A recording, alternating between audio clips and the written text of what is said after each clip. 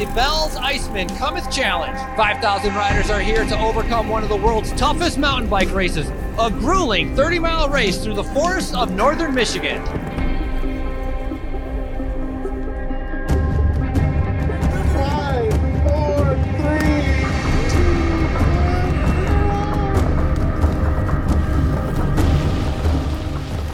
Thank you to our friends at Bells. We're so grateful for your continued support and collaboration. We look forward to enjoying a few samples throughout the show, and of course, at the Bells Iceman Cometh Challenge this November. Was that a bear, or a cow, or a banana we saw flying through the woods? No, it was just some of the folks from Trek Bikes. Check out their new bikes and gear. It's always as fun and awesome as they are. Thank you, Trek, for your longtime support and sponsorship. We can't wait to see what Trek Bikes will bring to Iceman this year. Cambium Analytica, we are grateful for your support, and thank you for the continued collaboration. Stop by and say hi to Cambium Analytica at the Expo and Celebration Zone. See you out on the trails. All right, welcome back to the Iceman Podcast. We're rolling off of a great day in the woods. This year's Iceman, couldn't ask for a better day, couldn't ask for a better race. We had a lot of excitement, a little bit of drama out there, a lot of fun, and we're here to talk about it. We're going to have Deanna Mayles on the podcast, our ice queen. I'm not sure if they like being called that, but we're going to. She won this year, and we're really excited to talk to her. We've also got Shannon Kochis, Porter, her son, who had an awesome race out there, and then Liz Belt's on the podcast with us again from Intrepid. How's everybody doing? How was everybody's Iceman experience? Shannon, we start with you. Hey, how's it going, guys? It was good. I started out in the pro women's race at 3 o'clock, and it was tough. It's a small group of women, so your starts have to be good. And unfortunately, at the start, there was 2 girls that got their handlebars tangled up at the start, so I was stuck behind them. So the pro women in their Peloton got away probably about 10 to 15 seconds and growing, so I was chasing the whole race. But it was fun. It was fun.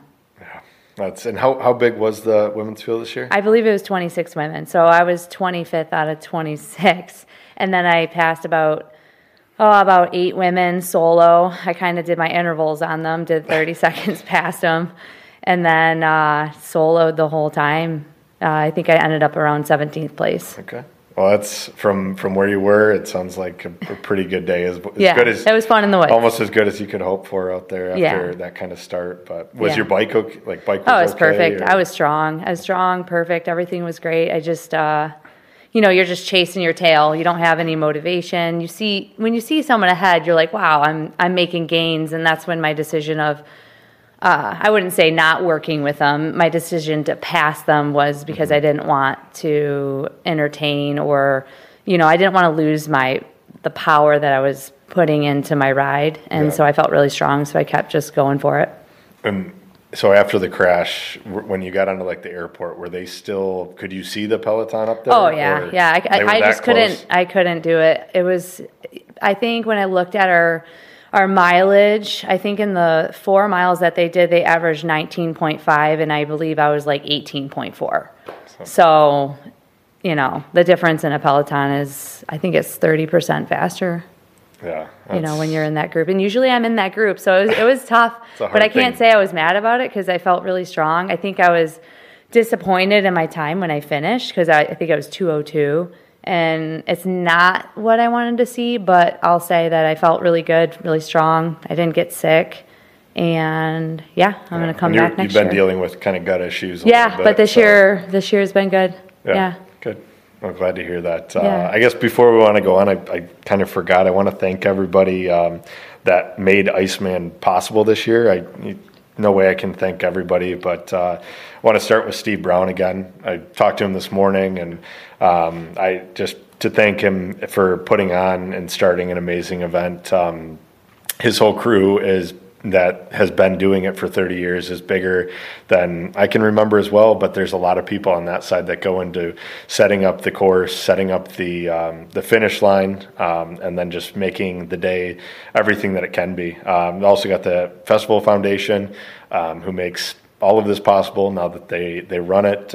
We've got Nimba, who made sure that the trails are in great shape. I'm sure everybody that did the race saw Tom White out in the woods at some point. I think for me, it was at Uncle Tom's cabin. I saw him out by himself, and he was still working on the trail as the first guys went through. So he probably did that for the rest of the day, and then the rest of the Nimba crew who made it possible to get to that point as well. And then we've got all the folks like Liz, who help get people in shape for the race, Justin, who we had already had on the podcast, all of our friends and family that allow the riders and come out to ride as much as they do so that they're ready for it, and then all of our friends and family that are there to support on the day of and help celebrate. So with that, we've got a family member of Shannon, Porter. So Porter, how was your day? You don't have to get into all the details right away because we definitely want to do a deeper dive, but just walk us through let's start with the start line, and then we'll get to the finish later. Yeah, I had a good race, I say. It was a good day. And off the start, it was kind of pretty fast, and it was just like a big group of guys just coming through the airport road, and then it kind of like whittled down throughout the whole race, and then it was eventually just three of us, me, Jack, and Ryland, I think his name was, and he was from Wisconsin. And Jack Clow from Traverse City, right? Jack Clow. And then towards like the end, we kind of dropped Jack, and we didn't really see him for the rest of the race. And when did that happen? The bench climb or the CC climb. Okay. So after Anita's, after Three Sisters, you're on your way back to Timber Ridge, and you get from the gate at Timber Ridge at the Vasa, you're heading back on those big climbs. So, and before Madeleine's Trail, right? Yeah, right before Madeleine's Trail, okay. He kind of just dropped off at the hill, and so it was just me and Ryland, and we just gassed it full gas because we didn't want Jack to catch up. He's a powerhouse. You got to make a little gap. How did you guys? Sounds like you had a lot of power getting over that hill. Was Jack cramping, or what allowed you to kind of make that gap with Ryland? Well, I don't think he was like feeling good like that whole day, kind of, because a couple hills before he was kind of like a couple seconds back. But I just thought that was kind of like the people slowed him down up the hill. But I guess like I just kind of pushed it up the hill, and I looked back, and he was all the way at like halfway through. So we just kind of just full gassed it up, and then it was just me and him, and I had like a gap by like 5 seconds, like up the end and coming through the finish, and then I just like slid out in the last corner and got past. So I got second, but it was still good. Yeah, well, that's a really, really impressive job out there, Porter, and it's tough coming. You mentioned that you were passing people, or that you when Jack was still with you. Were there other like people from earlier in the day that you guys had to pass on the course out there? Yeah, it was kind of like started like halfway through the race. We would see people from like the waves, the older people would pass through, and then we were passing all like the younger kids in front of us like pretty much throughout the whole day, because they were all kind of scattered up, and it kind of got like a little crammed up towards the end with the little single track spots, but it wasn't too bad. So when you were coming into Timber Ridge the first time, and you go up into, I think it was called Steve's Secret Stash this year, when there was a sign, and then you go into the single track before wood chip. It wasn't just you guys in that? You had some company? Yeah, there's probably like 10 people in there. There wasn't too many in front of us, but then when you turn onto that wood chip hill, there's a whole bunch of people, and you're just weaving up the hill. Wow. So you have to throw down a lot of power just to get up the hill, and there's some folks probably walking. And then the kid I'm trying to beat is like right behind me, so you're just trying to full gas it and try to get a gap, you hope. Yeah.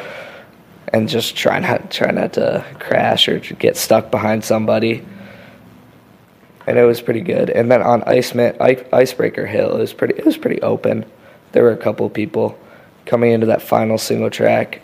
There were a couple of people in front that you just have to get around onto the side. Yeah.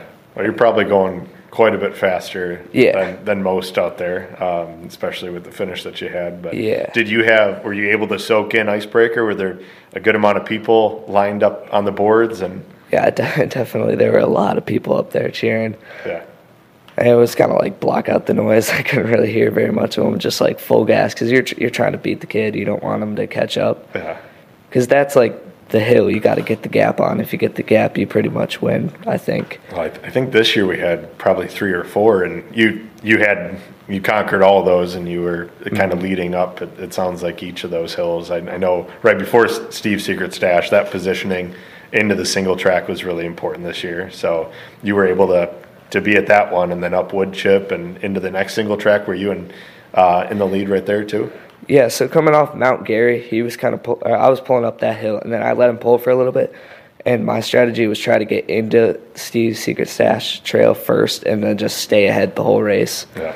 And it ended up working out, and I just got ahead of him. I was ahead of him for like the whole race, so I was able to like grow the gap. I think you had the right strategy there.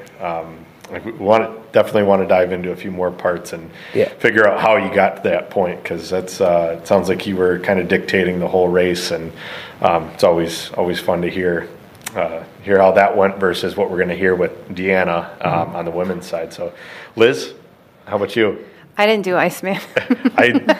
You had I'm guessing a different kind of fun out there. But I did. You had a whole crew. I was sick, but honestly, Iceman is like, I love Iceman, but I was just going out for fun anyway. Yeah. But yeah, I had 61 people do it. I had a couple of people that were really sick and had to not be able to do it. Sean Kickbush, he had strep. He was really sick. I heard. I was really stoked to see how he would do. Yeah. Rough week for him. Yeah. Wish he would have been up there with the pros. Yeah, he didn't even care about the race. That's how sick he was. I mean, he did, but the day before he was still like, I can't even think about it. I'm trying not to die. JJ did awesome. I mean, I was really proud of him. He had a good time. He's always just such a humble, awesome person to watch. I mean, tons of, wave 1 through 6 people did awesome. And then my favorite, of course, is always the first timers.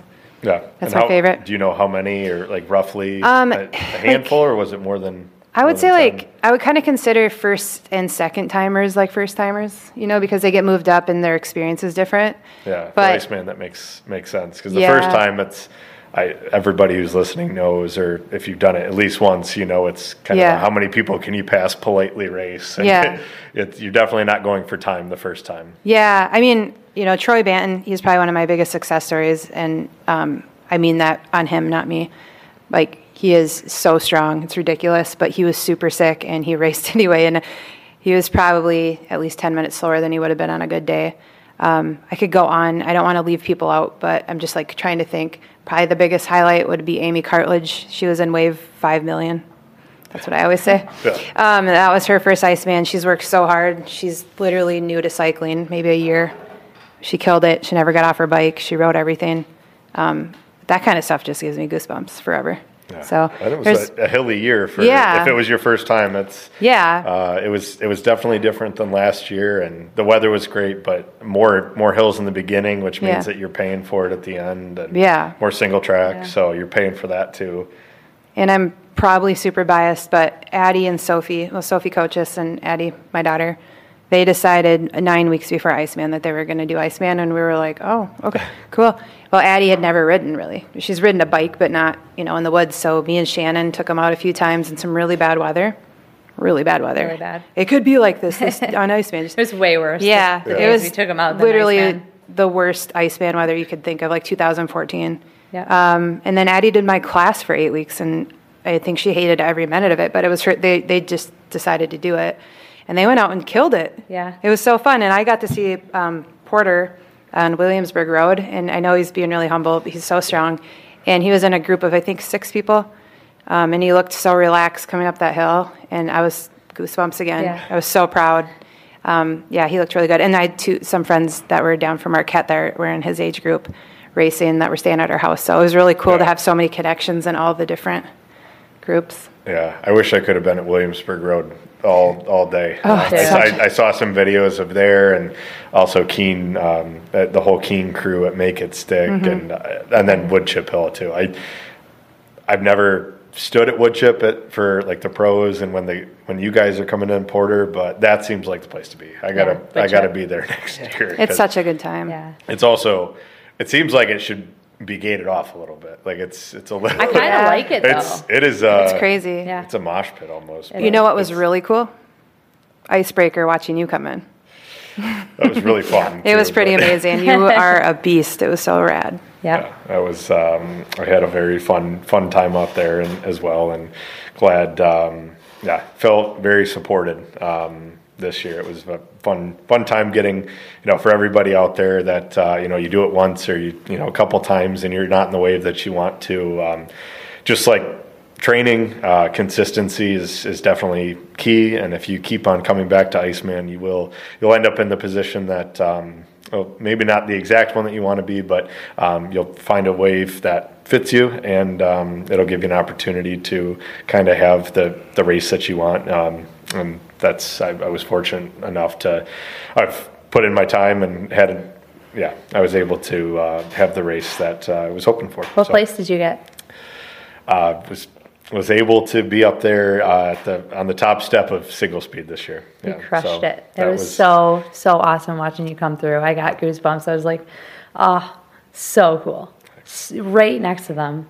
That was a lot of fun. I've been looking up to Steve Andres for a couple of years now, being Dr. Payne and always riding the single speed, and he's been at it for quite a few more years than I am, and he was just a few seconds right behind. So it's awesome riding with him, and was able to start with Kyler Bradley, who we had on the podcast, and Juan was, John Holbrook was a beast out on front, and unfortunately made a wrong turn that allowed a door to open, and there was a group that kind of took advantage of that and had a lot of fun. I got to meet Robbie on the motorcycle. I think it's Robbie Coots.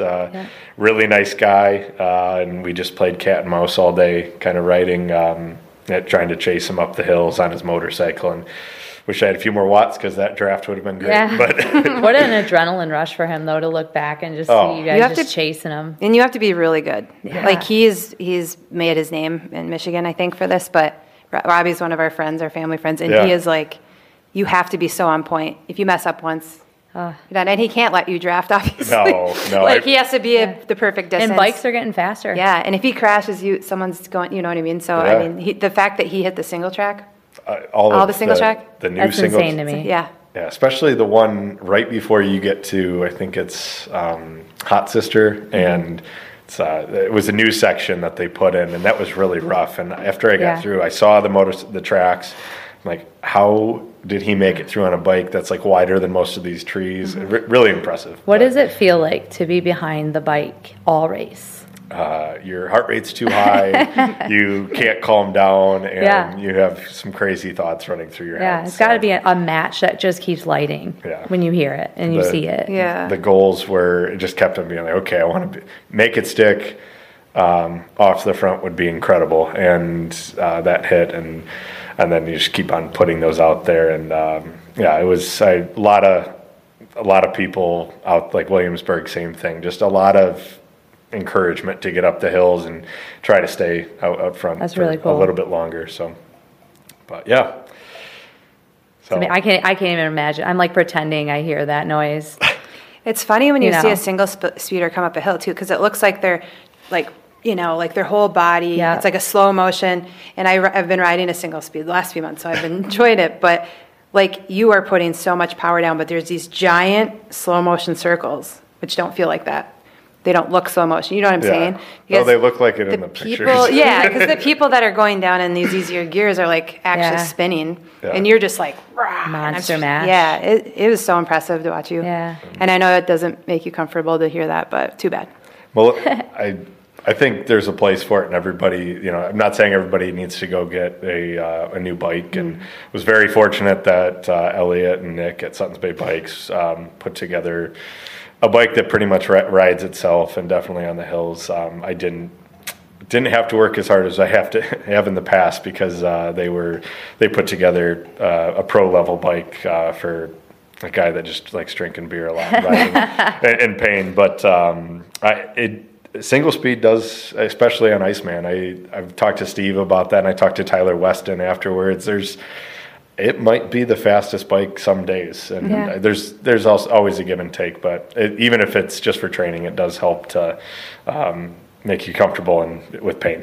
Where did you feel the best in that race with that bike? Like, where were you like totally flushed out? I feel so strong. Is it after every hill, like you're just powers back after you're on a flat and you just flush? All the single speed or all the single track is where it and the short punchy hills are where you're able to keep speed, and it forces you to put a little bit more out, but especially on the shorter ones.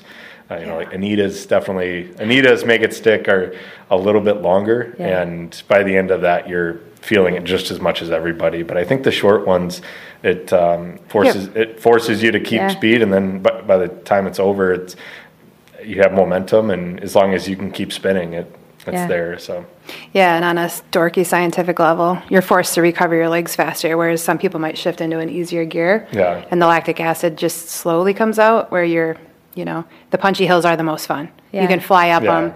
You don't feel much as long as you have momentum going into it. And, I mean, you can drop pretty much anybody. Yeah. I mean, you know what I mean. And was there a girl, I think, that won the overall in a single speed? I was looking at the Passicity today, and I did see that ladies single speed, I think, had the highest median or mean time out of every single category. Right. Which is... I think she was 1:59. Yeah. Who was it? I don't have the name. It wasn't Ginny Acker, was it? No. Okay. It was not a name we know. Okay. I think she's, I feel like it starts with an M. That's pretty incredible. We're sorry that we don't know your name. Yeah. We will find you. I was there's a good chance impressed. that I was like, wow, 1:59 single speed. Wow. It's pretty incredible. That's awesome. That's really awesome. Yeah. Well, we could just do a single speed podcast, but that's not what this is about. So, Porter, back to your race. So I think we got there, but you got second, right? Yeah. Okay. So there was a time in that race where you were leading, and it was pretty much the whole time, and it took a turn. I know it. I just want you to walk us through that a little bit, and it's probably a little fresh. It could have been a top step for you. Can you walk us through some like the emotions or just kind of what happened? Because I know your story is similar to kind of what other people might have gone through at the finish line when you're completely gassed. Well, so I just a lot of emotions coming in that last corner. Like I was excited because like I gassed it up the hill. I look back and he's like halfway up the hill. So you have a lead. I have a lead, and I was excited that I dropped Jack because I was planning for like Jack that whole finish. The whole plan was set up around Jack to beat Jack, but I had an advantage, so I just got excited. So I overshot the corner, and then just went down, and it's like happens in a second, and then I just look up, and he's just he's passing me, and you're just like, dang, I messed up. So. Yeah. Like looking towards, do you think there's something that you could have done differently? Or I know at that point in the race, it's everybody is kind of seeing red, and it's hard to make what's a good decision, what's a bad decision. You're just trying to get to the line, and you're trying to beat the guy behind you. But I know it was disappointing. Yeah, definitely. Like just would have taken it a little bit slower. He was kind of like right behind me, so I just took it too fast. And if I would have just taken it a little bit slower, I probably could have came out on the top. You got a pretty good kick too. I think probably could have. I don't want to dwell on it too much, but that's. I know afterwards it sounds like you kind of handled it with a lot of. You're a pretty humble guy. Yeah. So it's cool that all the hard work that you've put into that time, and second place is awesome. You got a lot of good finishes coming for you in the future too. I know that it's maybe a good lesson to learn. I think it's almost better. I mean, you don't want to turn it into that. And first, the top place would have been awesome, but it's a teaching. You're never going to know when you're coming into a finish. You do have to. Yeah. You have to check yourself a little bit, and I feel like that was a good race for you to remember. I mean, I wanted him to win, but I'm not. I mean, he did so good. He's a winner in my book anyways. Yeah. Well, and for, you were at the pointy end. I know a lot of other people, things like that happen throughout any mountain bike race. And, from that, your mom got tangled up in the beginning, and it's probably didn't have anything to do with what you were doing, but right. I might have been a little too close to their back tire though, okay. but well, it might have been your fault. I was just checking myself. I was like, what could you have done? Yeah, but it's a race with a lot of people, and I know whether it's cutting somebody off in the single track, which I've seen videos of that happening. Everybody's got an experience of somebody running a little bit too tight to you. It's good lessons that we can learn, and kind of remember that it is for fun, but it's also it's mountain biking. Things happen, and kind of adapting and learning moving forward. But so Porter, we had Justin on from Mind Matters yep. Cycling. And I think he's gone back to Australia, but you were being coached by him this fall, right? Yeah, it started in the summer, and he's been training me and coaching me, and I think it's been good for me. It's given me more structure for my training, which I think has really helped me reach that next level on training, and I look forward to being better next year because I'll get a full year of training. Well, that's a scary thought. Because you're pretty good right now, and I've seen you out on group rides, and obviously your performance in Iceman and some other races kind of show that you're coming for the old folks, and not just the old folks, but the local guys that are trying to do this professionally too. So it's fun seeing yourself, and we've talked about Norte a lot on the podcast, and the girls team and the guys team both this year had a lot of very impressive. We had Sophie at 7th, and Camille Coffin was 5th in the same age group, and then I think in the age group below that for the girls that I was with this year, Sarah Black got 1st, Piper and Claire got 3rd and 4th. Yeah. So and really, Piper rode with an injury, right? Yeah, Piper. She had a bad injury. I think it.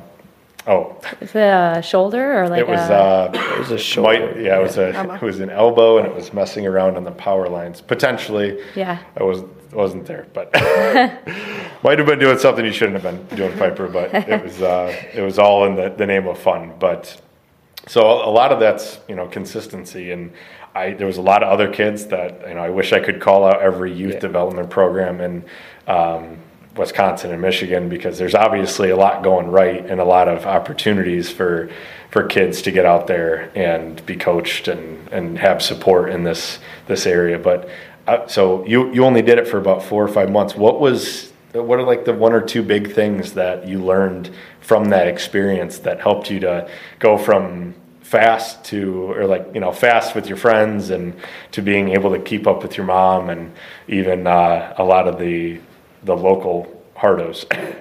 Yeah, like I said, the structure, it just gave me good. I'd have intervals that I'd go out and do instead of doing just a 2-hour fun ride, I guess, helps. And then he taught me we did one-on-one lessons, so he taught me better, and I got better in the single track, I think, cornering and just doing all that, and bike handling skills got better. Yeah, which was good for me to learn.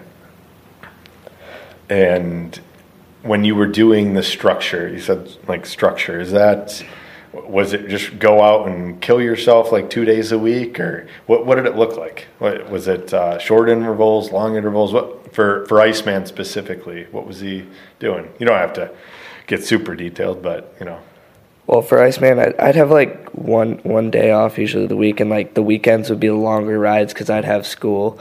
So I'd do I'd try to get on the course as much as I could, and do some short intervals, kind of 2 minutes hard and then a couple minutes off, and then just keep a bunch of those different rides, checking out the course, recon on the course. Yeah, which was good. Do you think so? Did you do quite a few laps of the technical sections or the single track sections to know where you could pass on in between those, and where it made sense to maybe rest and recover but ride it smoothly? Yeah, we did a lot of laps on that course, so I try to strategize on where you would like where I would want to like attack or like play like draft and play it like safe and ride easy, or like spots where I could eat my energy and like nutrition. Yeah, which would be good. Yeah, good. Which he did well with. I was surprised. I mean, I'm not surprised, but when you're not there and you just send your kid off and you haven't seen him, you're like, okay, please find those spots because it's so important. Yeah. We got to ask a tire question because I think we've asked everybody on this, but more of your equipment. Were you on a hardtail or were you on a full suspension? So I was on a Scott hardtail, okay, which I switched over from the full suspension, which I did like the hardtail. It was good on the flats, and then I used Burt's for tires, which I like. Okay, fast and light. Yeah. Do you know like what pressure you were running? I think it was 18 in the front and 19 in the back. Okay. I think that's a default now, which means I might be running a little. What do you usually run? I've run high. I Yeah? haven't caught on yet, or maybe I don't. I need a digital gauge, I think. Because I'm 17 and 18 Okay. for mine. And then if you talk to Ed Rogers, he's like 14, 15 on the Burts. Yeah, he was telling me that the other day, and I haven't gotten down to that level of trust yet. Same. There's a lot to that. But Yeah. Good. Yeah.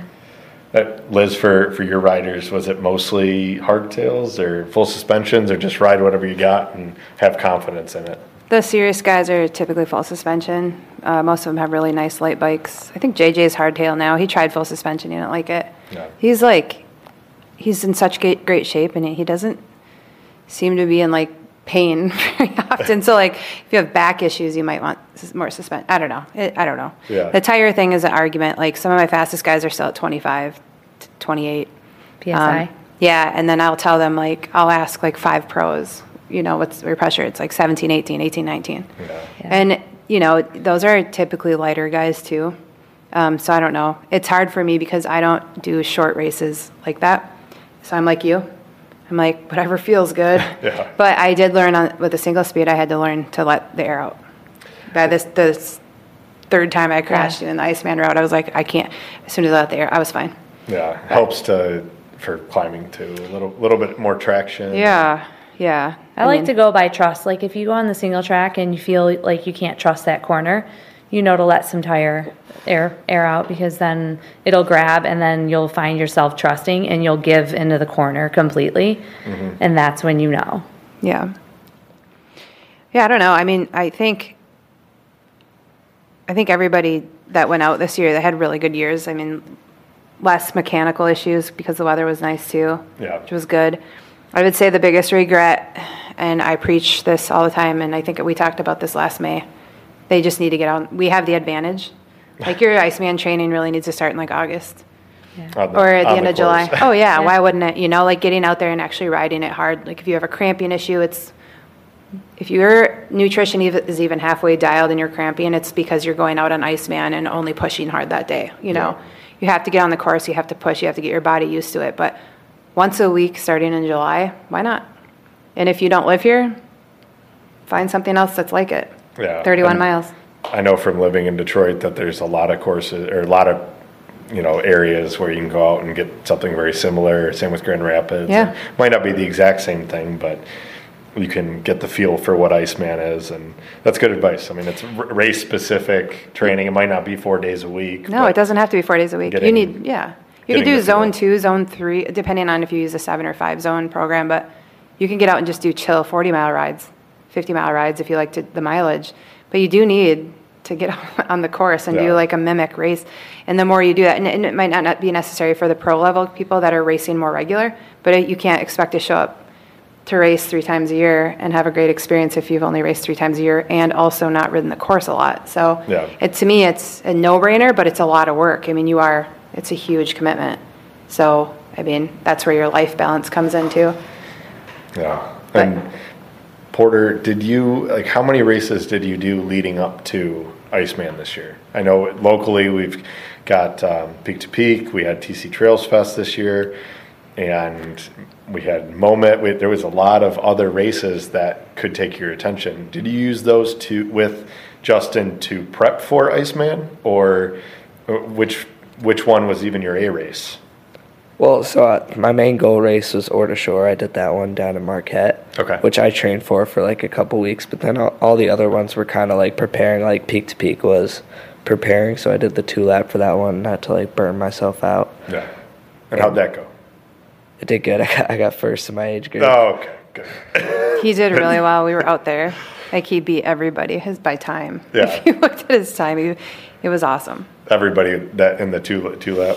Yeah. He beat a lot of people. Oh my gosh. Yeah. I think he was 12th wave too, so he had a lot of people to pass. Yeah, I mean, Yeah, a lot of motivation. Yeah. I watched a video from that. Unfortunately, my wife works there, Brittany, and we weren't even able to. I wasn't able to do it, but it looked like the perfect day. it was Yeah. beautiful. I've got to do that. Next. Well, I did it with picked- Addie. Well, Liz picked Porter up. You swung by. picked Oh him my up, God! It was picked him up. the colors were the best they have been Yeah. in 5 years, and so the whole drive out was amazing. But me and Addie did it. That was her first race, so we did it together. It was a blast, and then we got done, and he was waiting for us for probably not. I don't know. Addie did Oh great. my gosh. Well, yeah, it looked incredible. I think Dan, who's a pro, he's put up a couple videos of Iceman, and he did one for that race too. But incredible! It's like out of a movie. It was unreal. Yeah. So those were all prep. Did you do TC Trails Fest too? Yeah, I did that one. Okay. That one was good. I like that one. They like swapped the location, which was pretty good. I started in like the first wave with like Garrett and Yeah, I remember seeing you. Jordan. That's what I knew you were serious this year. 'Cause that's so cool. Rubbing shoulders with those guys is pretty awesome. They all, Jordan, Garrett, Kyan had a great race this year. Yeah. And then Brian Motter still just He's amazing. absolutely crushing it. There's him coming up Icebreaker I saw him later on in the evening, and he said all you have to do is save a 900 watt for like 20, 30 second punch to get to be serious in Iceman and get up Icebreaker. I was like, amazing. well, I guess I can't be serious in Icebreaker. I guess that's for like 3 people, Brian. But no, he put an incredible, I'm sure the people that were there were pretty blown away. But there is a video somewhere of him blowing past a few people, and I think we know a couple of them. But it was a pretty impressive punch. Your watts might be 600 or 700, but it's only because your cadence is lower. So if you had a lower gear, your watts would probably be 1200. Yeah. But your cadence and torque, not just torque. Yeah. So you got to keep that in mind. You were pushing hard. Yeah, but no, Brian and it's fun seeing all the pro men and women kind of being and a lot of our juniors being in a different class than everyone else out there. But that's the other side and why we love Iceman. It's All different races. everybody in the morning gets to have a couple bells and enjoy it. I think we want to get to Deanna. She is the women's champion this year. We're going to learn quite a bit about her. This is I think it was her first Iceman.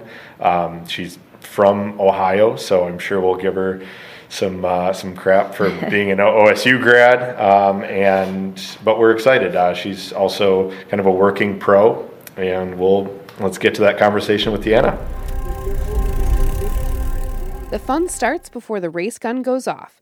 Make sure you stop by the Ice Cycle Expo presented by Forefront Credit Union. Special thanks to Forefront Credit Union for helping us provide a killer expo with all the vendors that you riders love seeing every year. Thank you to Blue Cross Blue Shield of Michigan for their longtime sponsorship and support of the Iceman event. Blue Cross Blue Shield of Michigan knows how to take care of their folks and are wonderful community partners. The Bissell Celebration Zone is a lot of fun. However, cleaning up the Bissell Celebration Zone can be a challenge. Make cleaning up your home easy. Check out Bissell's products and let them know you appreciate their support of Iceman. Thank you, Bissell, for all your continued support and sponsorship. Deanna, thank you so much for joining today. It's been a few weeks since Iceman, but we're all still really excited about it. We wish Iceman was every weekend. It's our favorite home race. We're pretty biased, but we're really excited that you came to experience it. And we've heard a little bit about you before the weekend. I've seen your name and posts in the Lifetime Grand Prix events, but besides that, we don't know that much about you. So we'd love to learn more. And thanks for joining. Where are you coming from today? Well, thanks for having me on. I really appreciate being a bigger part of the race and Iceman and being a part of the story. And that's really cool for me to experience and hopefully for many more years to come. But yeah, originally I'm actually from Ohio. So off the air, we were chatting a little bit about being an Ohio State fan.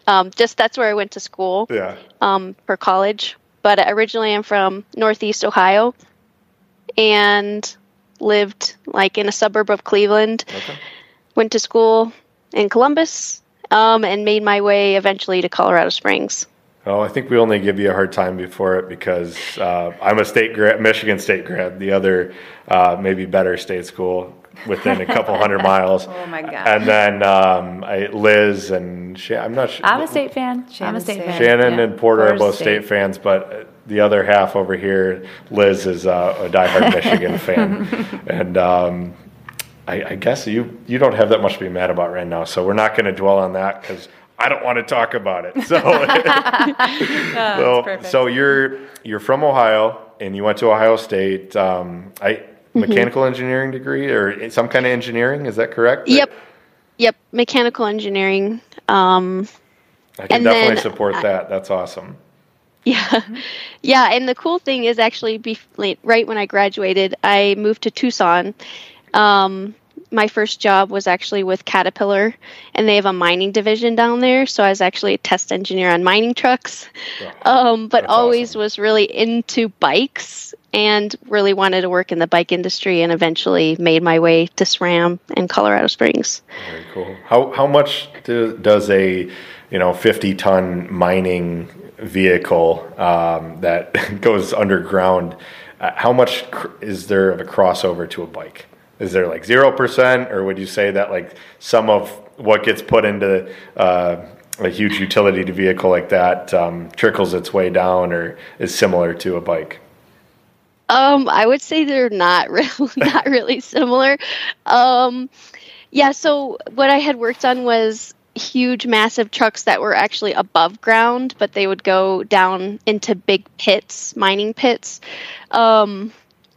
But yeah, as far as like similarities, I mean, there's not too many, but like, engineers work on both products and they have to be invented and created and tested. They both have in similar ways, components, and that's about it. Yeah. I would just say a bike is much, much simpler engineering feat. Yeah. Well, I think sometimes we overcomplicate that quite a bit, and we especially with how much people think about their bikes. But at SRAM, I'm guessing there's a lot to think about as well. Are you part of like the drivetrain, or are you part of their shock division? What exactly are you doing there?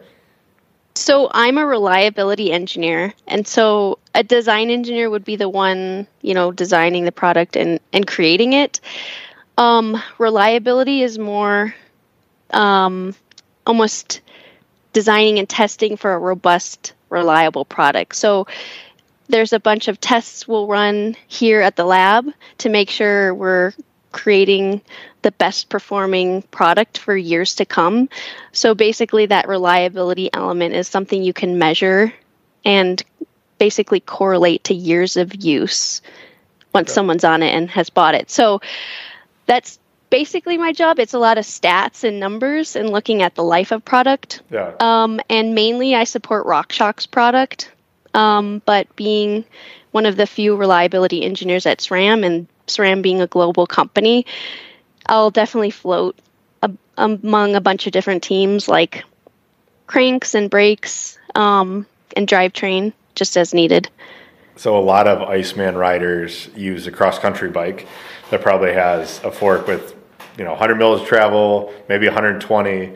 And they also, locally, we've got some pretty hardcore trails up in the upper peninsula of Michigan. I don't know if you've ever been up to like Marquette or anything like that, but I'll compare it to what you have in Colorado. If you were to take that and go do downhill with the cross country, how long is that fork going to last?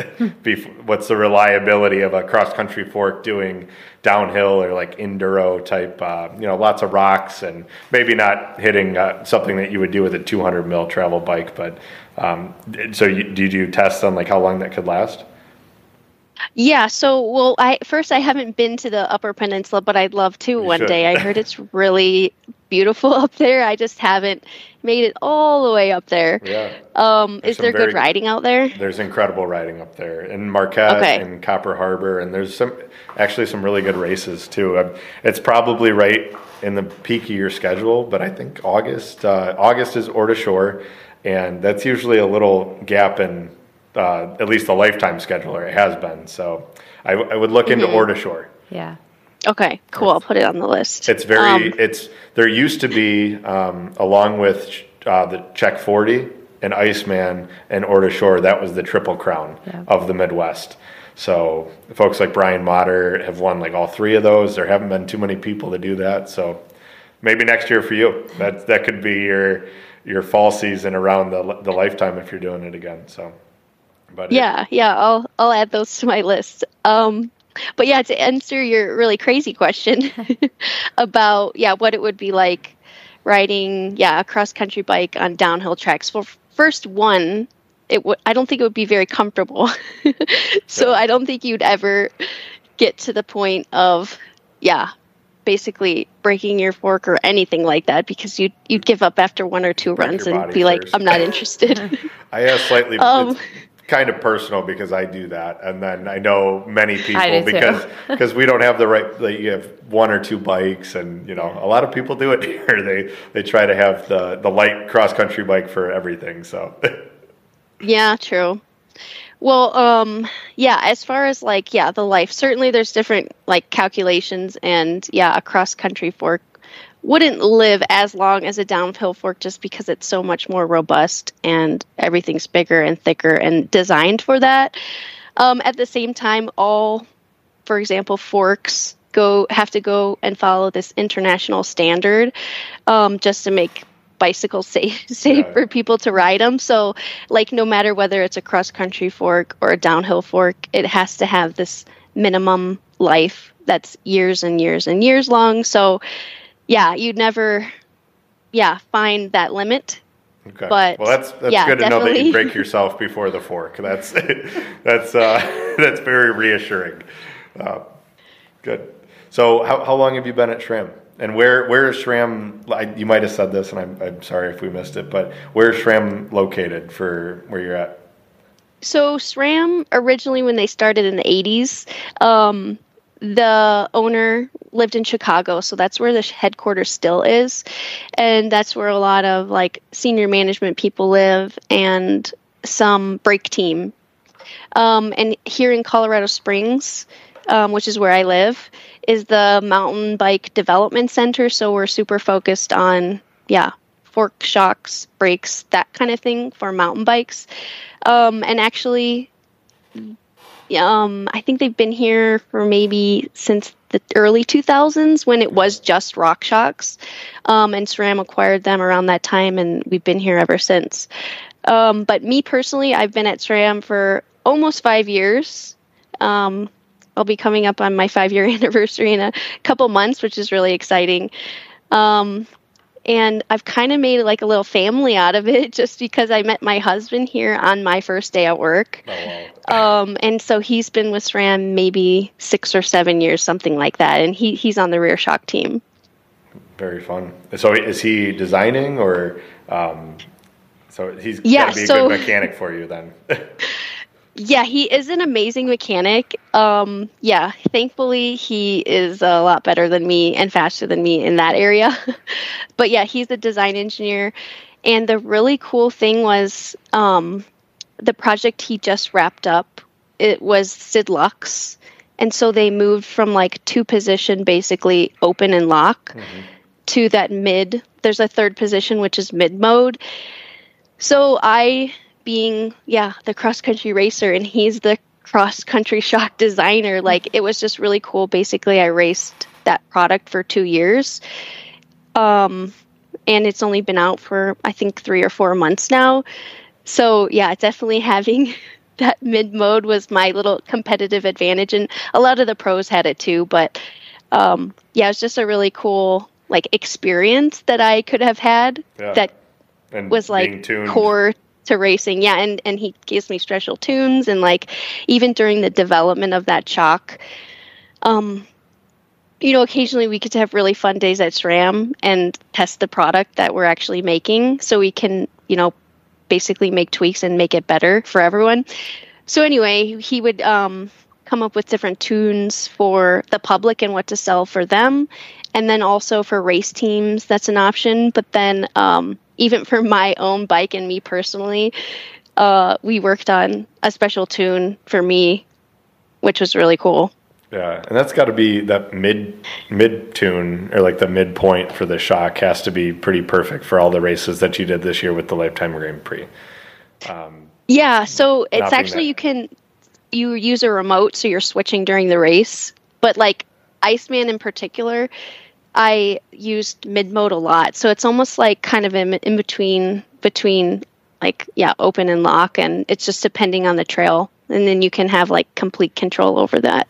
Yeah, and right from the shifter, so that's awesome. Nice. What did you for Iceman? I want to go back a little bit first, but since we're already talking about tech and what would you ride for Iceman? Is it a hardtail or a full suspension? Yeah, so I have one cross-country racing bike, and it's a full suspension, so the choice was very easy for me. But yeah, it was an Epic Evo, and it had a SID SL fork on it with a SID Lux shock and the new transmission drivetrain. That's probably a perfect bike for Iceman. Yeah. Very light, but still all the comfort and pretty direct power with the transmission. Yeah, light, super capable with the remote. Like you have so much control over it. Yeah, it's a pretty good bike for nearly everything.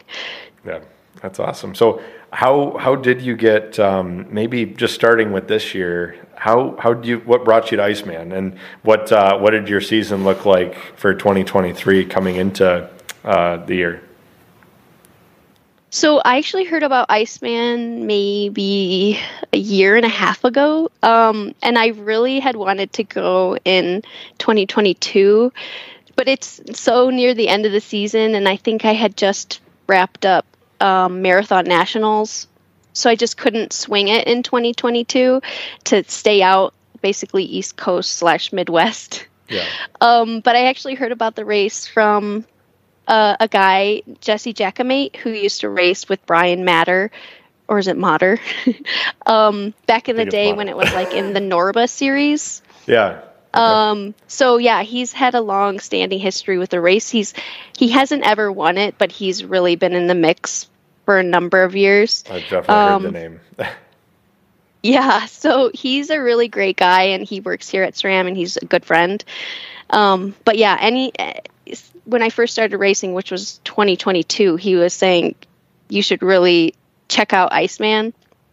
And like I said, I couldn't swing it last year, and this year I really wanted to go. And it slotted in just near the end, and you just had to keep the fitness going for those two extra weeks to make it happen.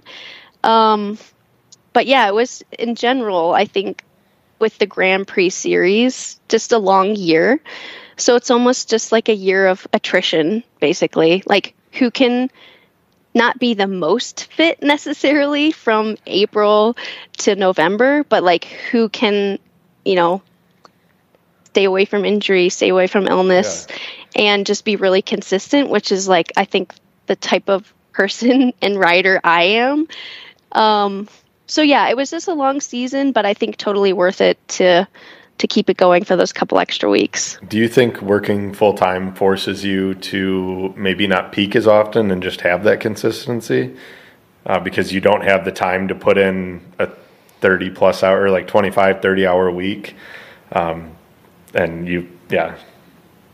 So, yeah, I don't know how many women are really putting in that many hours. I know men probably can, but women, just like the way their bodies are built, unless they've had a lot of experience in that area, I don't think they're putting in 30 hours a week. I could be totally wrong. But certainly. I think you're probably right. It's the guys that are doing that. It seems insane as well, and might not even be good. But we can't all be Keegan Swenson. So I don't think anybody's really built like him. But Liz, do you haven't being a coach? Do you? I mean, know like what kind of the max for?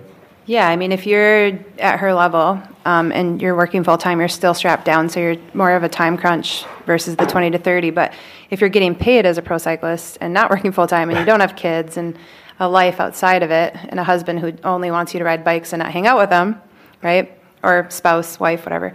I think it's typically more of a time crunch program, probably not like a full-on Carmichael, but something in between with along that also includes a lot of zone 2 for your base miles. But that's the part that a lot of us miss out on when we have a life outside of cycling is zone 2, unfortunately, because those are your long, easier rides. But they're so necessary too, so it's hard. You're also, I'm assuming you're training at elevation? Yeah, so I live at almost 7,000 feet, high 6. Oh that's really helpful. For sure. For a lot of races, it's a happy medium. That's a dream. But in general, like, how I train and how I fit that in, like time is kind of my enemy. Just being full time and, getting enough sleep and like maybe even sleeping a little bit longer than 8 hours. Like you need that sometimes. So the clock, is definitely not my friend. So at the same time, I think I'm a pretty efficient person. Just I like a schedule and a routine, and when the clock hits a certain time, I know like I got to get things done basically. So I think during the week I'm definitely limited to 2 hours of training. Like at 3 would be really crazy if I could split it up like between some strength and something after work. But definitely the weekend is where I get in those bigger miles and the bigger time. But I think like in general, I've chatted with a couple people and they said that I wouldn't necessarily, for example, if I wasn't working full time, I wouldn't necessarily be putting in more hours. I'd actually be putting in, more recovery or like zone 2. So it wouldn't necessarily be more. It would just be like doing it a little bit better and recovering before those hard workouts. And has someone helped you kind of develop that plan this year and helped? Obviously, it's working. And if you did that all by yourself, that would be incredibly impressive as well. But what's gone into helping you put together that plan? Yeah, so I actually was really motivated to read a lot of books and learn how to train and do that. But I found a limitation of just my time even absorbing that information. And at the end of last season, so in the end of 2022, I was kind of like trying to figure out what I should do or the direction I should go with racing, because I found, it was like a new skill for me, but where do you go with it? And I was just thinking of people who would be a good mentor or someone who could give me information. So I actually saw Rose Grant was retiring, and I know she's had a very decorated career. And I just reached out to her because I figured she'd be super willing to pass on maybe some information to a younger person or, trying to figure it out. So I asked her just on Instagram. I'd never met her, didn't know who she was, if she'd be willing just to chat with me and give me some advice. And I mentioned that I was specifically looking for a mentor. And at the time I didn't have a coach and was just kind of like riding as I wanted. I wouldn't even say I was training until actually a year ago when I met her. But she was retiring from professional racing and she was going into coaching. So it was almost kind of like the stars aligned with this really fantastic athlete who is just starting their coaching business basically. And at the time I wasn't necessarily looking for a coach, but like totally happy that happened, because I don't think I would have been able to do it and figure it out all on my own. But she's been my coach for the last year.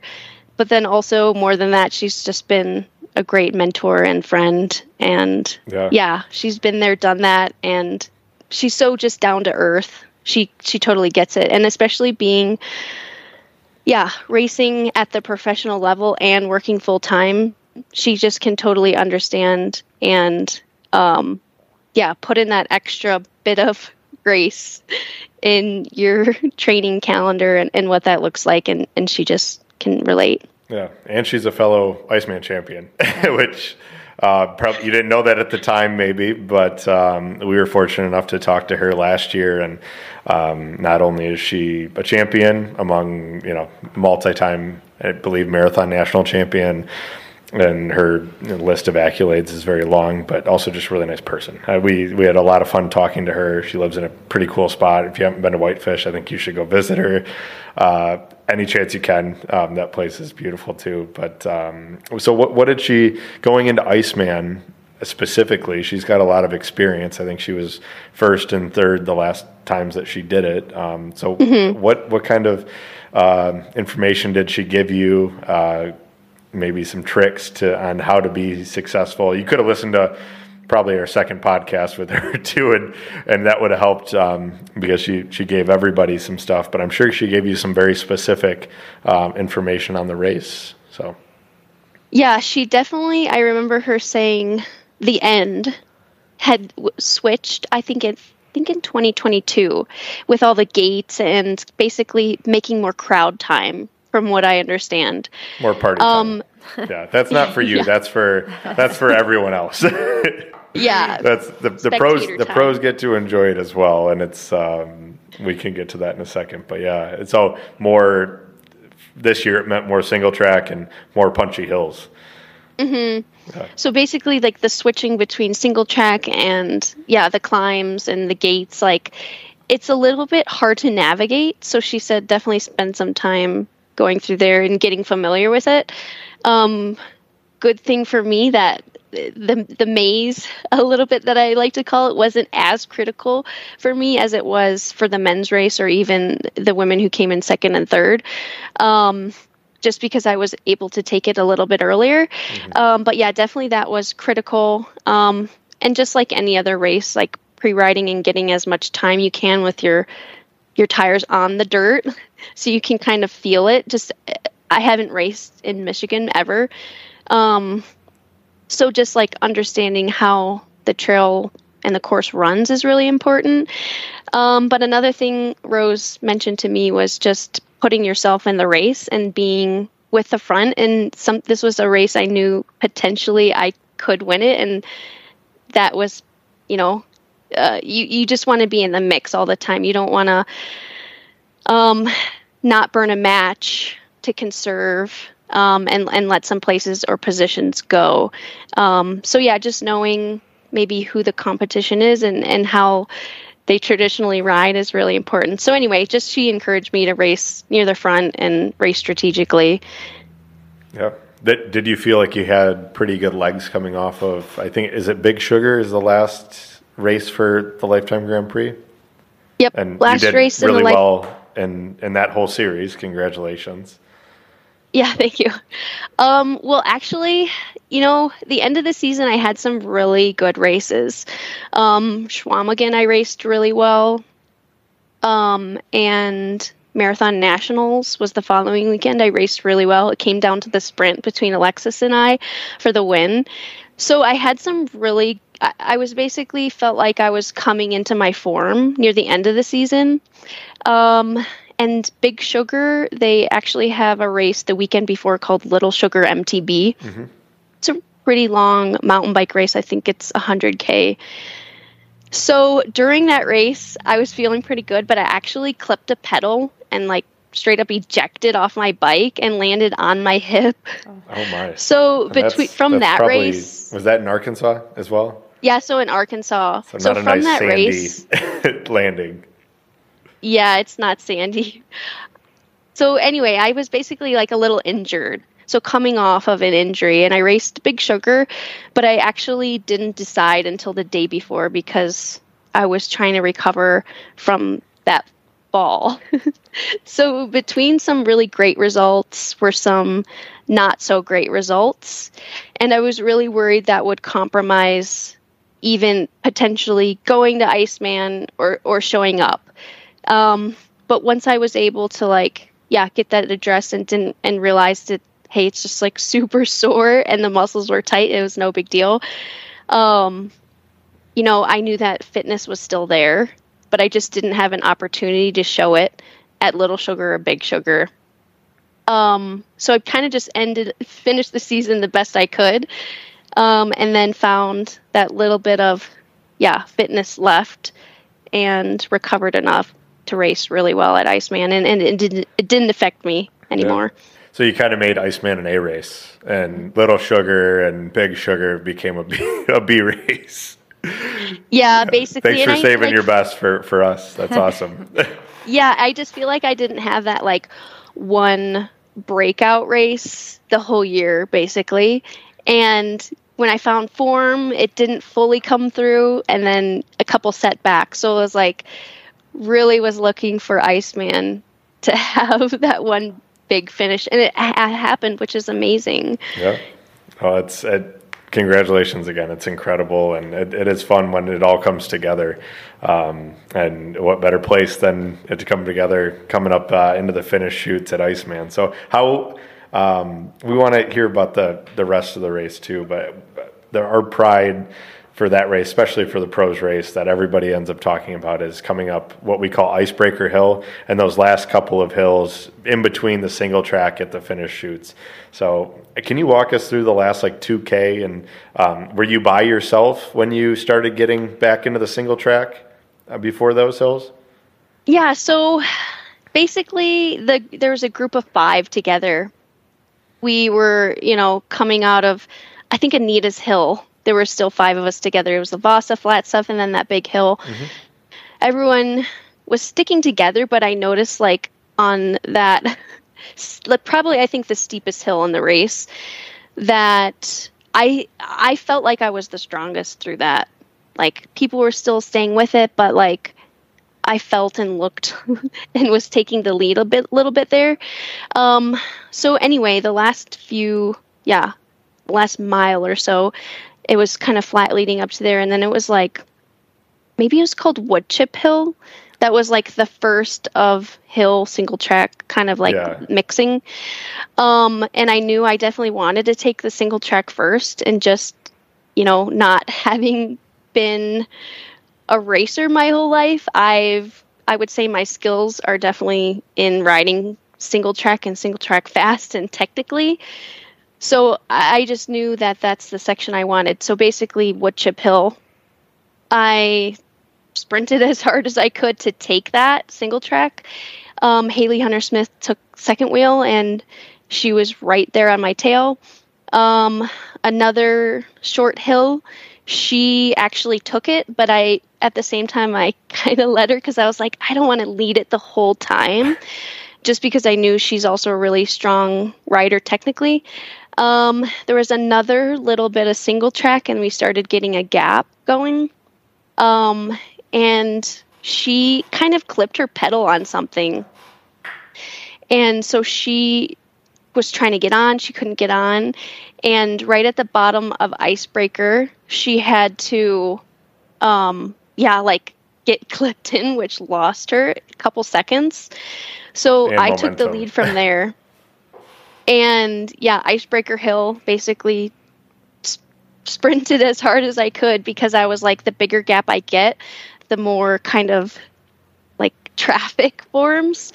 So I think from there, the top of the hill, I had probably 5 to 10 seconds, I thought.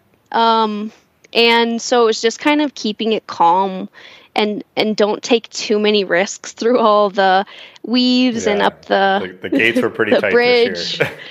Yeah, so they're pretty tight. And then, as I came over the bridge, I was looking behind me, and I didn't see anyone through that whole maze of when I got to turn around a couple times. And as I was coming in, I just couldn't really believe that, the win was so possible. And I heard over the announcer that some of the men had gone out in that last turn. So I was kind of almost like taking it pretty conservatively, and so glad I did after I had seen some videos. And yeah, rolled it in, sprinted in, and got the win. And I know, I think through that maze stuff, Aaron Osborne was able to take it from third to second, I think near that bridge section, so halfway through those gates. And Haley Hunter-Smith ended up coming in third. So anyway, it was a very tactical finish, and I think it all came down to being in the position you wanted to going into the single track. Just because I know that that's a strength of mine, and some people can struggle there. So yeah, positioning yourself for Porter the win. was saying, who's Shannon's son, who's with us as well, was saying the same thing earlier. That was the key. Like at that first single track before we get to the finish, like 2K to go, you got to be there, and it gives you a lot of control. And then you said you were able to give up the wheel, but it sounded like it was your choice to do that and take a little break and then attack it again. So yeah, I knew Haley is really strong through single track as well, and is a great rider. Super unfortunate she had an error there, but that's bike racing. Yeah. And yeah, she was able to finish up the race in third, but yeah, it was her and I basically to the end, and we were putting on heat on each other, which was a really exciting ending. Was it leading up to that from like the airport? I know from the airport's a drag race and everybody's usually together. Was it a pretty decent group from that point through all the single track and the two tracks before the Vasa? Yeah, so I would say, yeah, still that group of 5 or 6 the whole time. Haley was kind of taking the lead and controlling the race probably from the beginning on. And probably at the halfway point when it gets a little bit confusing between some dirt roads and single track, she had missed the turn. So this is about halfway through for something.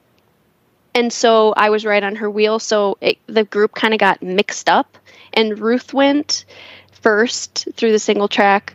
And then it was, sorry, I'm blanking on her name. That's I can't remember her name right now, but she went knows second, who she is. and then Paige or Aaron. Haley went third. So anyway, through some single track, Ruth is also a great rider. She was able to get a gap basically on the group, and another rider who wasn't as skilled in that area and wasn't able to keep up with Ruth. So basically halfway through, we weren't able to see Ruth. She probably had 45 seconds on us, which is not ideal. No. So keeps you riding kind hard, of though. There's no cat and mouse, or there's no playing games with a group if you know somebody's that far ahead. Yeah, and so at that point, Haley and I worked together and pulled, I think we worked really hard for that group to basically bridge the gap with Ruth once it opened up to more road and we could reshuffle our group. But basically, yeah, maybe somewhere in the Vasa Trail, we caught Ruth. Okay. But I was so glad we did, and I wasn't sure if that was strategically the right move necessarily, but I had to burn like a lot of matches to get the group up to Ruth. But at the same time, I was like, I would rather race for first. Yeah, you had Rose's notes in your head, like you got to be in the race. You got to be in the race. Yeah. So I think the couple on the back got to conserve a bit more as Haley and I were fighting to get in position. But yeah, it kind of, for a while, was maybe a little bit nerve-wracking just because you couldn't see the lead anymore. But kind of once we got connected, then the group kind of was able to recover, and then it was like, what's the next move from there? And then it was not too long, we were into Anita's Hill. Yeah. And that obviously worked. It paid off, and it's probably a gamble, like you said, but I think you have to take those gambles, especially in Iceman where the field's a little bit smaller, and Ruth's very strong. So if you guys don't decide not to, then maybe we're not talking to you today. But yeah. So afterwards, were you able to enjoy some of what Iceman had to offer from a celebration standpoint? I know there's multiple venues and the party continues at Timber Ridge, but what was your night with the ice trophy like? Yeah, so I don't really get to have many spectators from my family go to races just because they're all over, and you know, you're there for a reason, and it's hard to hang out with family and do fun stuff. Mm-hmm. But I knew this one was, a kind of a party atmosphere and just really fun and close to home. So I gave my husband Dennis a break from, supporting me and traveling with me, that I invited my dad. So he was able to come up. I flew to Cleveland and we drove up to Michigan together. So he was so excited. Like, he didn't know that there was an ice trophy and like how big this race was. I was trying to tell him, and I don't think he realized. And I actually, it blew my expectations out of the water, just the amount of people and how excited everyone and how well the race was put on. Like, just stellar in all ways. So anyway, post-race, we got some dinner, and then we met up with Alexi, and got to drink out of the ice cup and drank some Bell's Two Hearted, of course. Yeah. And just kind of bounced from place to place, and I think lots of people drank out of my cup, and it was just super fun, and got to do the tradition where you smash it at the end, which is quite hard to do, actually, since I could barely pick it up. Yeah, it's hard for Alexi to do too. He's it's a good reason to cross train in the winter. For sure, hit the weights a little bit. But I think, were you at the Keene Loft a little bit with the trophy, or was it Kilkenny's? I don't even remember the names of places, just because Alexi just texted me, go here. Yeah, no, I think I saw it for a moment, but that's there is. It's about the pros. It's about everybody. It's about the spectators. It's always been just a race to get people together, and when it's too cold to be racing bikes, and we ended up with a really fortunate with the weather this year. But it's usually about the fun and the party atmosphere and celebrating. Just everybody loving bikes.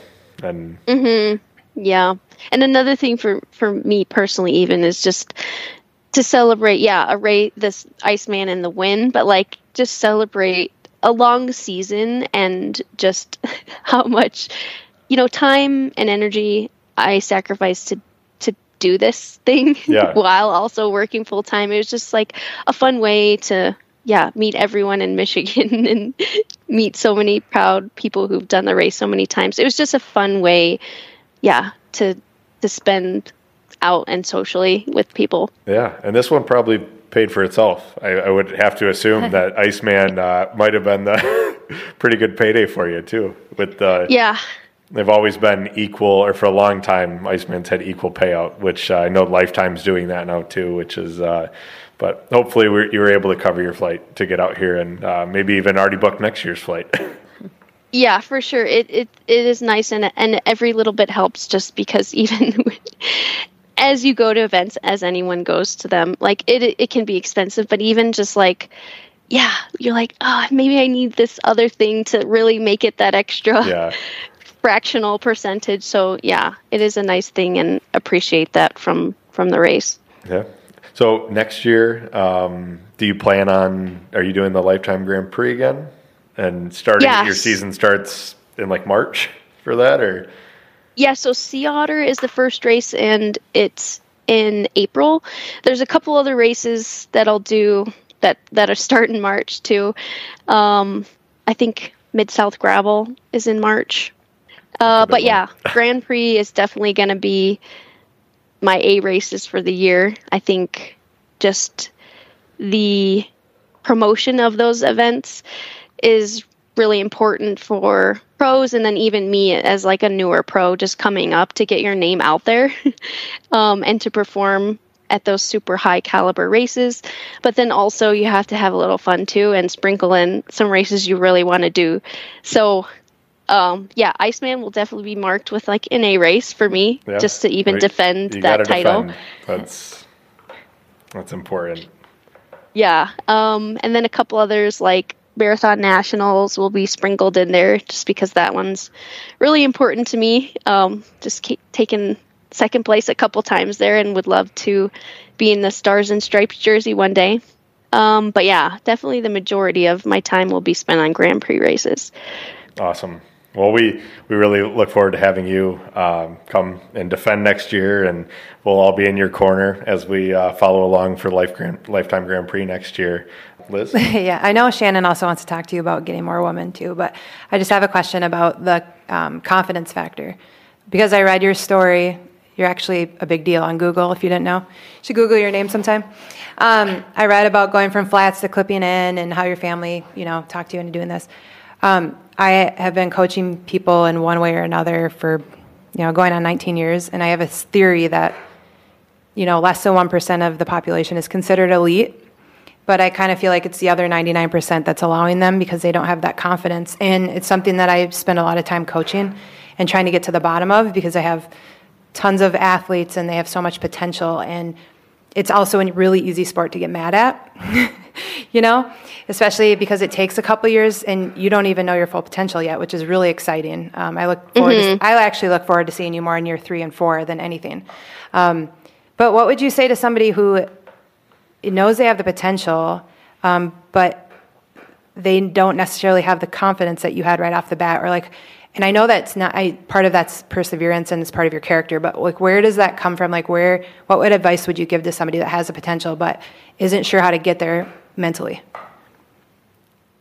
Yeah, I still personally run into these emotional or mental blocks around confidence, and I think just once you break through a little bit in those areas, that's when you create opportunity to shine.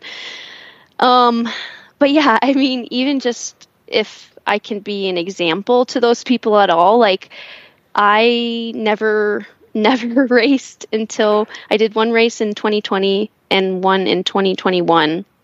And so 2022 was just trying a bunch of different things, but really this year was the first year I raced against a lot of competition where the field is just so deep, and I would say this was my first year of racing pro. So it's just kind of if you're interested in that, it's kind of just you can dip your toes in a little bit until suddenly you're racing professionally. And the really cool thing, I think particularly for women, is that you have such a longer period to perform than I think a man. So you definitely have those years where, life, other life choices or things can happen, but you can always come back to racing. And I didn't expect to be at this position whatsoever. And almost I happened upon it. And first thing, my family encouraged me to race, and I raced those couple races for those years in flat shoes.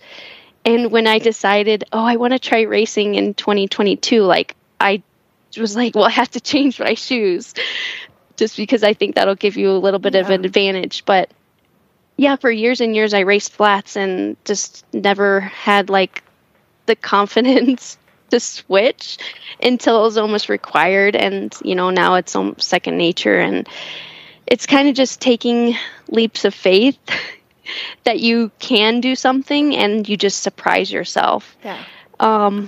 Even when I think back about these Grand Prix races, I didn't know if I could do them all. They're so long and they require so much. And then to actually go out there and perform, I just think when you're missing that confidence element, you can surprise yourself. Yeah. And once you surprise yourself, you can see what's possible, and it kind of just keeps growing and growing and growing.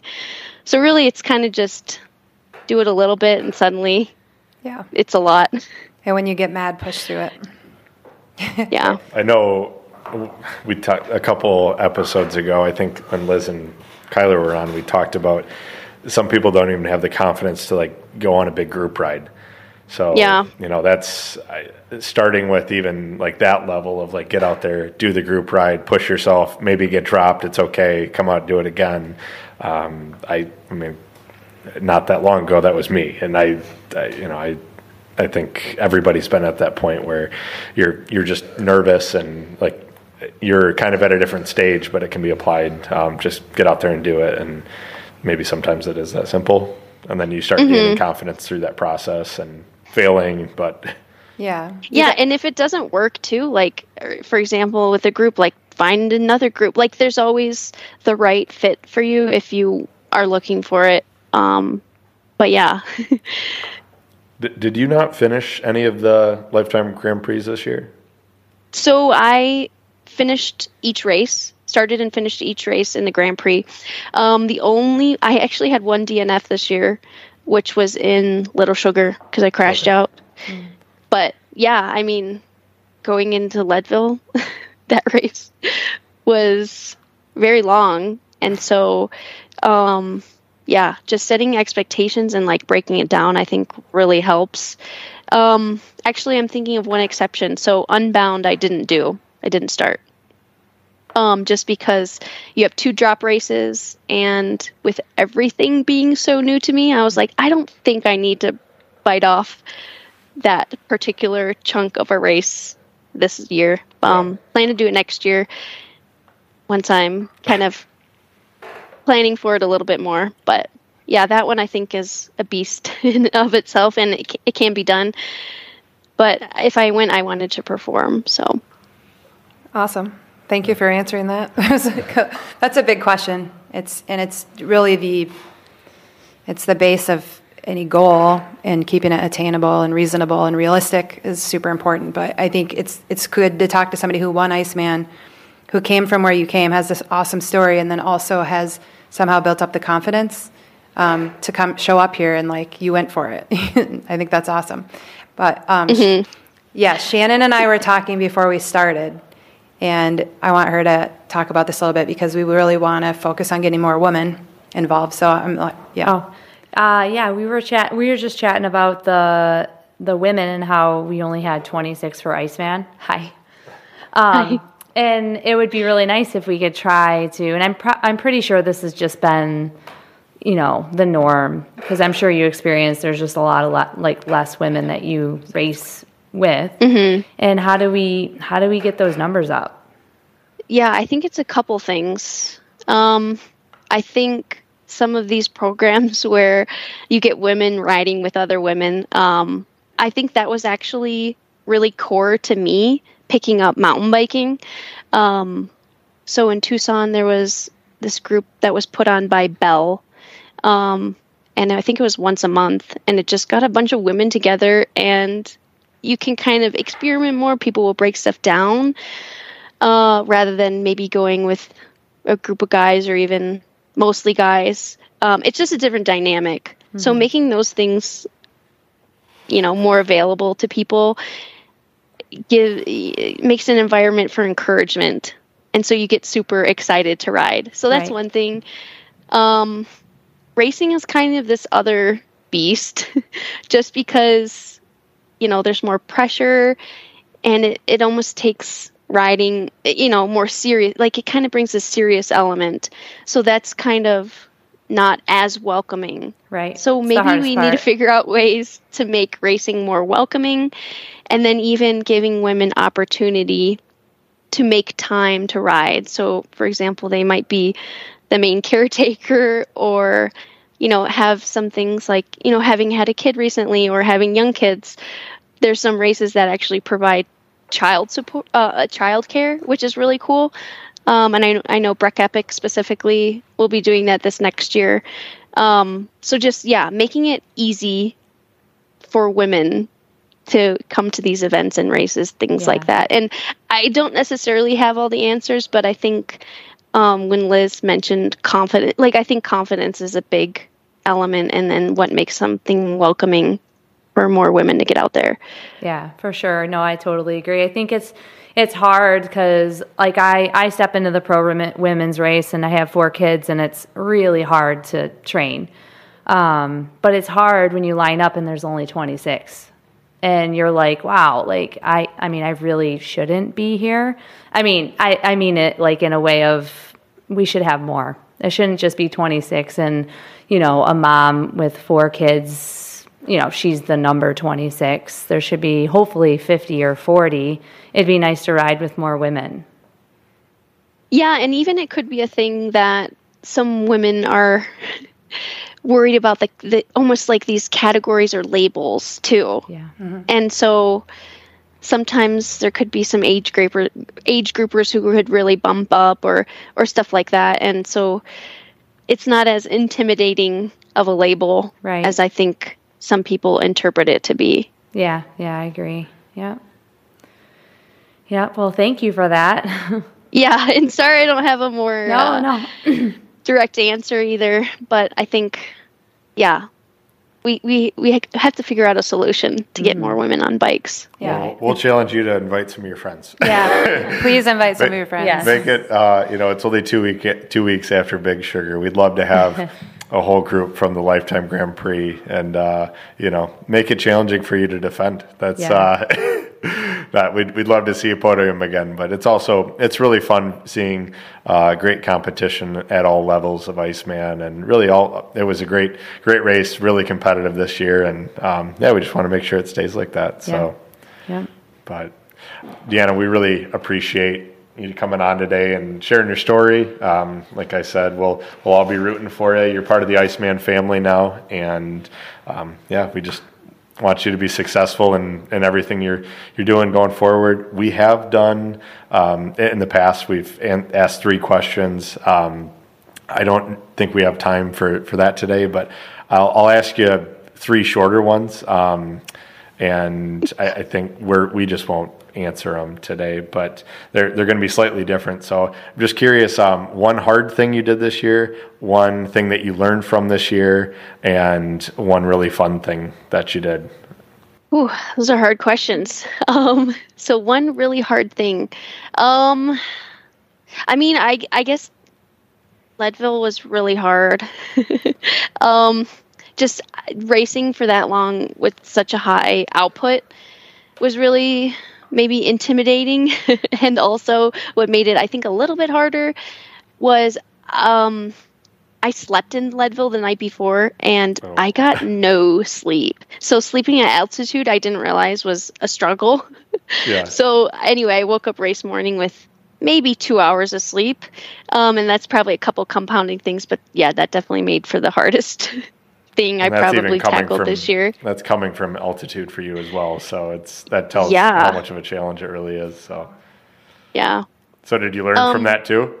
Does that go right into what you learned? Yeah, maybe don't sleep in Leadville the night before. Sleep a little bit lower if you can. It's convenient to sleep in Leadville, but also I guess about that race. So I went into my race strategy was almost to do an individual time trial. Like if people went out too hard and you thought that wasn't sustainable, like kind of almost just let them go and ride your own race. That strategy didn't work this year just because Keegan was going for the record, and it was one of the fastest starts in the history. So basically everyone went. Some of the gals were able to jump on as well. Yeah, definitely. Well, they also were of a similar strategy to just go hard out with the guys. So anyway, that just didn't allow me to ever put myself in the race. And I was actually in no man's land, like had no groups to work with for a long time. So definitely learned from that of just, hey, don't have an inflexible strategy. Yeah.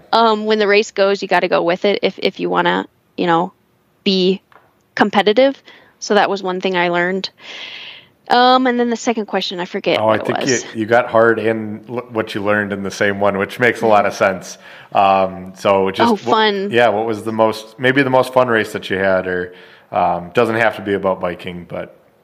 The most fun race was like hands down Iceman. There's really gold star. There's really no beating it. It hits all the boxes. Unless you don't like a mountain bike potentially. All the boxes, expo, big crowds, huge hype. amazing awards, trophy, family friendly. Yeah, I mean, close to home. Awesome. It really hits all the boxes. Second favorite was probably Schwamigan, which is almost like I've heard people say they're similar in some way. Yeah. Iceman's a little bit bigger. Well, if you and more hype. If you can make time, I think you should do the Triple Crown next year. Chequamenon, Ore de Shore, and Iceman. They're all very similar, huge crowds. We love supporting those races as well, and they all used to be part of the same thing, and Midwest knows how to party, and we know how to bike race. So that's even though you're from Ohio, you fit in pretty well. So thank you. Well, thank you so much. We wish you the best this winter. Enjoy skiing, and come back strong for a great season. We'll see you next year. Yeah, thanks. Thanks for having me on. Thanks, Deanna. Thank you. Thank you, and cheers to Brady's. We appreciate the support and sponsorship. Stop by for a great bite to eat and a welcoming atmosphere. It is a wonderful neighborhood establishment, and it is a must on any night out, especially after Iceman, or maybe before Iceman too. There's one car company that is able to get you through the woods better than your bike. You guessed it, Subaru. Choose Subaru for all your adventuring. And don't forget, if you drive a Subaru, you have a chance to park in the Subaru VIP area this November. But it does fill up fast. Thank you, Subaru.